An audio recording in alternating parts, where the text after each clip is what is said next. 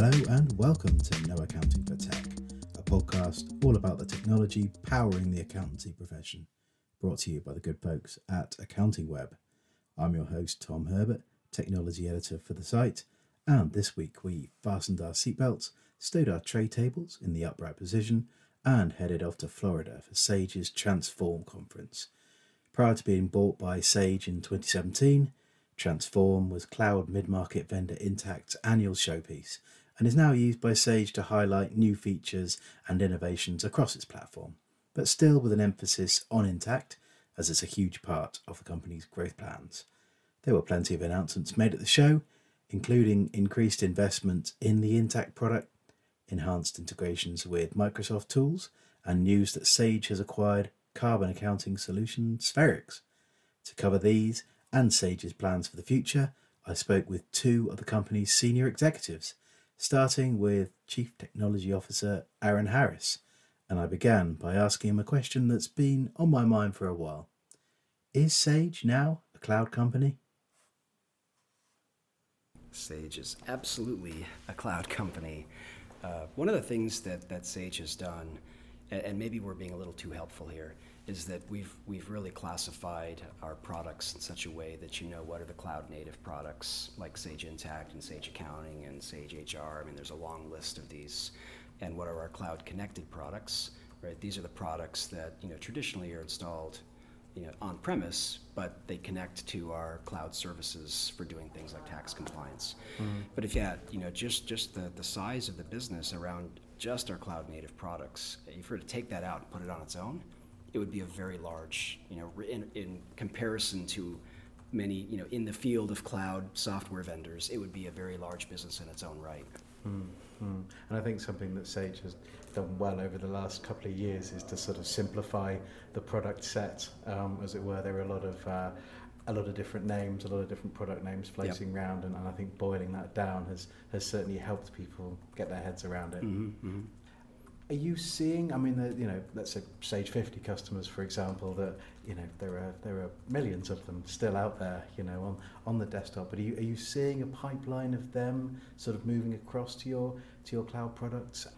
We do see a pipeline of customers moving from Sage 50. In some cases, they're moving to Sage Accounting. In some cases, they're moving to Sage Intacct. And the one thing that is sort of universal that would drive this is the desire to be on a full cloud experience, a full software as a service experience that you get with Intacct. But there's also going to be cases where these customers have simply reached a point where they've outgrown the capabilities of Sage 50. And it's time, for their next more capable accounting product. And nobody today is buying anything other than cloud accounting products, right? No one's buying, I'm exaggerating, right? But not a lot of people are buying desktop accounting anymore. Yeah. The annual report was sort of talking about a sort of anticipated growth of 12% in the cloud side of things and -1 for the desktop. So yeah, I guess that makes sense. You are just fresh from your keynote on stage in front of 3,000 customers, partners, etc. You outlined a couple of really interesting advances that are either in the product now or coming, so I'd like to unpack them a little bit.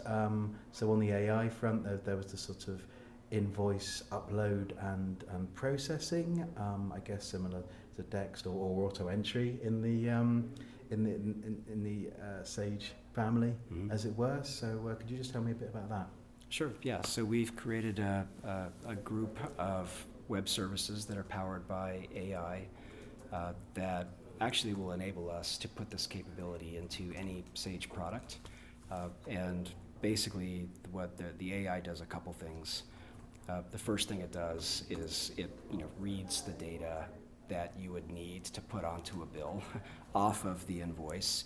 And one of the big requirements for us is getting line items and not just the summary of the invoice, because that's pretty critical when you get to tax in the UK. And for customers that are on Intacct, it's critical to get all the coding, for how you're going to allocate expenses across locations and projects, for example. Yeah. Which leads me to the second AI capability, which is predicting how an accountant would code the invoice. right? So what is the accounting treatment for this invoice? What's the expense account that it should charge to? What's the project perhaps that the expense should be charged to? Are there other allocations that need to be considered? And so those two together basically get an invoice from sort of a raw analog document, if you will, to an invoice that's ready to be posted into the accounting system. And so, an accountant will take a quick look, make sure they're happy with it, and just hit post. Okay, and that's sort of based on what auto entry and sort of Dex and other products like that do, but it's building upon that as it were for sort of mid-market entities. Yeah, there's some low-level capabilities that a lot of us just get because there's open source libraries available. There's services, there's public cloud services available, but fundamentally you can't just get an off-the-shelf solution and plug it in and have it work. You've really got to consider the more sophisticated needs of customers and what are the capabilities of the product that these are going to go into. And so there's quite a bit beyond that in making it really, really work for our customers. Great. And the next announcement that caught my eye was the General Ledger Anomaly Detector. Can you tell me a bit about how that works? Yeah, so we've actually had this product out with customers for over a year now. We've got about 1,500 customers using it, but essentially what happens is when you turn it on, it starts a flow of data from your general ledger that is fed into a machine learning environment. We spin up these processes to start training machine learning models that learn from the data what are the normal patterns of business. What would you expect to see, and therefore, if something goes through that doesn't fit that normal pattern of business, this AI capability flags it. And what's really cool about it is it's once you've turned it on, it's a continuous thing. So your transactions are continuous flowing through the machine learning factory. The models are getting continuously retrained, and as you make changes to your business, as you make changes, so perhaps the anomaly detection called out something that actually was correct. The user might not correct it, but that actually is more learning to the AI. So the way it works today for our customers is that it's usually part of the review process for them when they go to approve journal entries. Yeah. And so with the way the AI works is within the journal entry approval screen, the AI will call out what are the things that are a bit unusual about this transaction that you should look at. And there's an explainable AI component to this. It'll tell you exactly on this line item, take a look at this, that's unusual, or this combination of things is unusual. And is the sort of AI customized to that particular business? That's a great question. It's a really good question. So we've got both global AI models as well as what we call tenant-specific AI models. So getting back to the AP automation case, the first pass at an invoice, reading all the data off it, is a global model, right? The data, it doesn't matter who you are as a company. The data on the invoice is the data on the invoice, right? So and the advantage of that is you get to train the AI from a much larger data set, which is why the digital network is so powerful for this. When it comes to general ledger outlier detection, every business is different. Yeah. Even within the same industry, every business is different. When you get to a medium-sized business, there's no real standard chart of accounts. There may be in some places, but the point is, the biggest, I think, innovation in the outlier detection capability that we developed is actually the fact that it's able to automatically create, train, and deploy models for each customer. And it doesn't require a ton of data to do that. Okay, great. Now, earlier in the year, you announced the acquisition of a business called Lockstep, which I'll admit I didn't know a great deal about before it came across my desk. Can you tell me about Lockstep and what it does, the role it plays between sort of connecting AP and AR departments? Yep. So there's a number of reasons why we did this acquisition. The first is, we've been very focused at Sage on automating accounts payable, but there's almost an equal demand from our customers to automate accounts receivable. So the first thing that we found very attractive about Lockstep is they have a great AR automation product that enables all of the workflows around managing the customer experience after the invoice is issued. But what really intrigued us is the way they built it. So the way they've built this capability is that it runs on a network that expects that there is an equivalent AP transaction for every AR transaction. It's got the ability to kick off appropriate workflows depending on what the documents are.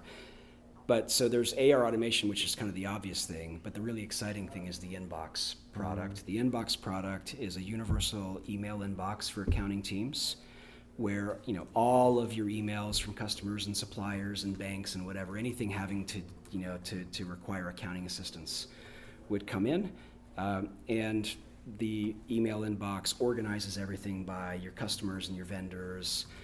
So all of the workflows are neatly organized. Everything is searchable. But the real power of it is that we've got the AI at Sage that can look at the context of the email that's come in and make a determination, in some cases, about what to do next. So if it's a bill, kick off the AP automation process. But it might be a inquiry. When are you going to pay the bill? In which case it would write a response that it can write knowing the data that's in the accounting system to answer the question.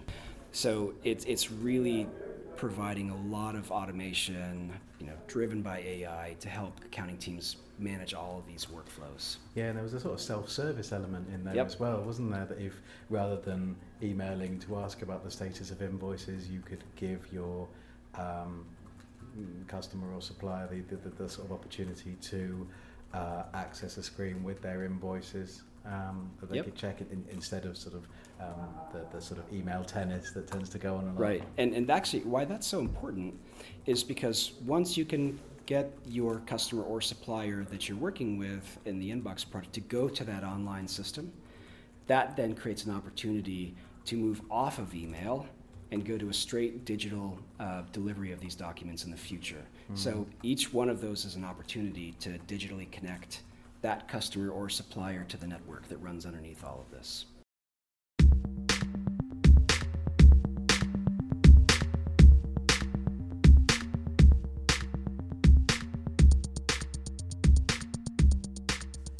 Next, and finally, is a chat with Dan Miller, Sage Intacct's Vice President of Product Management. Dan has been with Intacct for 13 years, and prior to that worked at Intuit, developing products for the small business market. We began by discussing what had driven Intacct's growth during his time at the company.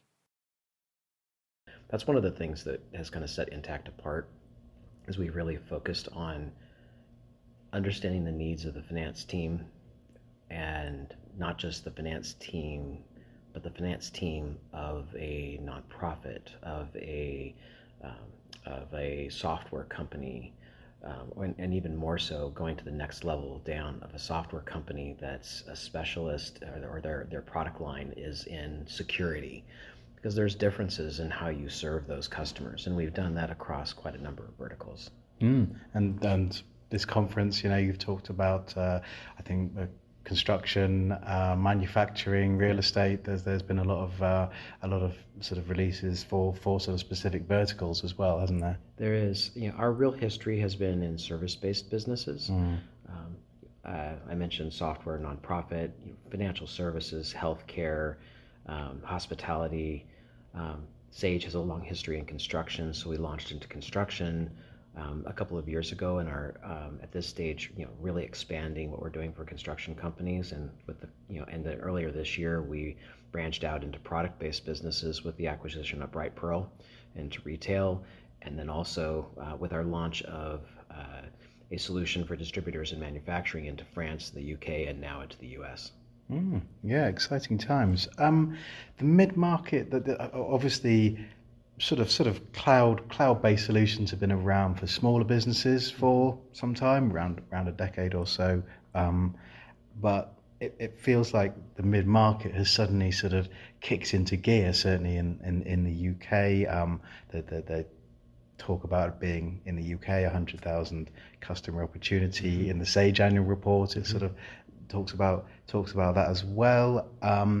What are some of the factors, do you think, that are driving this sort of push across from some of the desktop solutions that perhaps traditional mid-market players are using to cloud products like Intacct? Yeah, I think that first a thought around the mid-market. The mid-market is a kind of unique space. Mid-market companies are often very focused on the next evolution of growth for them or in accomplishing their mission. They have the desire to have the same kind of easy to use solutions and that they had when they were a much smaller business, but their needs are more sophisticated. They have a professional finance team, not just a bookkeeper. They have needs that are more specialized to their particular kind of business, and so in some cases, they need what an enterprise solution would actually provide to them in terms of how they manage internal workflow, and they can't afford the expense of a true enterprise product or the time to implement it. Right. A sort of a year-long implementation program that might cost millions of dollars. Yeah. And so, one of the things that we've really focused on is, so how do we bring that kind of enterprise level capability to a product that's easy to use based on configurations and where the finance team is actually in control of how that works. So that, I think that's been something that we've focused on. As to answer your question around so kind of what's changed, I think that what's really changed is there are new capabilities available in cloud-based solutions in our connected world that don't that are available but are harder to get to in a on-prem or desktop solution. And so as businesses are scaling, having the ability to utilize some of those capabilities, anytime, anywhere access is clearly one of the biggest ones, especially given our exit from offices with COVID. So that's definitely a factor. But even before COVID, that was a trend that was occurring in mid-sized businesses. I think the power of lower cost computing that you can bring and higher levels of service that we can provide as basically being your outsourced IT team. People are recognizing that they don't really want to be in the IT business for running a finance system. If they know that they can get that all taken care of with access to connected tools that will allow their customer processes, their supplier processes to all work more smoothly, it's a great time to move. And with that, I mentioned earlier that there has been a sort of shift in interest in moving to these types of products. What makes Intacct, sort of Sage Intacct, stand out from the crowd in that regard? One of the most fundamental things that makes us stand out is we are at our very core, a finance solution designed by accountants for accountants. And so we really understand the DNA of the customer we're trying to serve. And it's important to us to provide real tangible work-life improvements for those individuals that are using the solution. Because we do understand them, we're bringing solutions together that are designed for that team. A lot of times what happens is a product is brought into a company to automate an operational process, and the finance team is left to pick up the pieces. And we are very focused on how do we make sure that the finance team is incorporated into that process so that things flow naturally into the general ledger, and analytics built off of the general ledger and other operational data are all available to them. So that combination of very laser-like focused on who our target market is, who we're really serving, and making sure that they have an easy-to-use solution with the analytics they really need to be able to make business decisions has really set us apart. Brilliant. And final one from me. In the sort of annual report, it talks about an aspiration to expand medium-sized businesses beyond financials. In practical terms, I know mid-sized businesses find this quite tricky. So how can Intacct make this easier for them? Yeah. So we pride ourselves on giving customers choice, having an open architecture so they can use systems that will integrate well based on their needs. But we also know that a lot of customers would prefer to know for a fact that their solutions were designed to work together. And so there's a couple of dimensions that we are expanding beyond financials. One is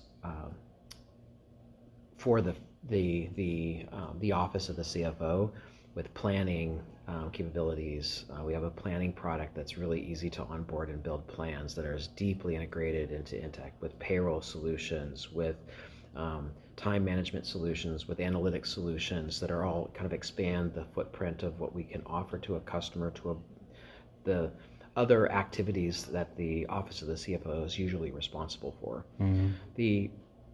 The other dimension, and we were talking a moment ago about verticals. In many verticals, that there's an operational system that works best if it's tightly connected to the financials. And so providing an operational system for retailers, manufacturers, distributors is a key component of what we are offering now. So we expand that. And we're continuing to look at how do we do that for each of the verticals that we're in. An example of that is some of the relationships we have, which is now focused on the U.S., but we'll be expanding this to other markets. In looking at each vertical, working with healthcare providers and the tools that they need to manage their front office and how those products integrate into Intacct so that there's a seamless workflow. Fantastic. Thank you very much, Dan. You're welcome. Thank you.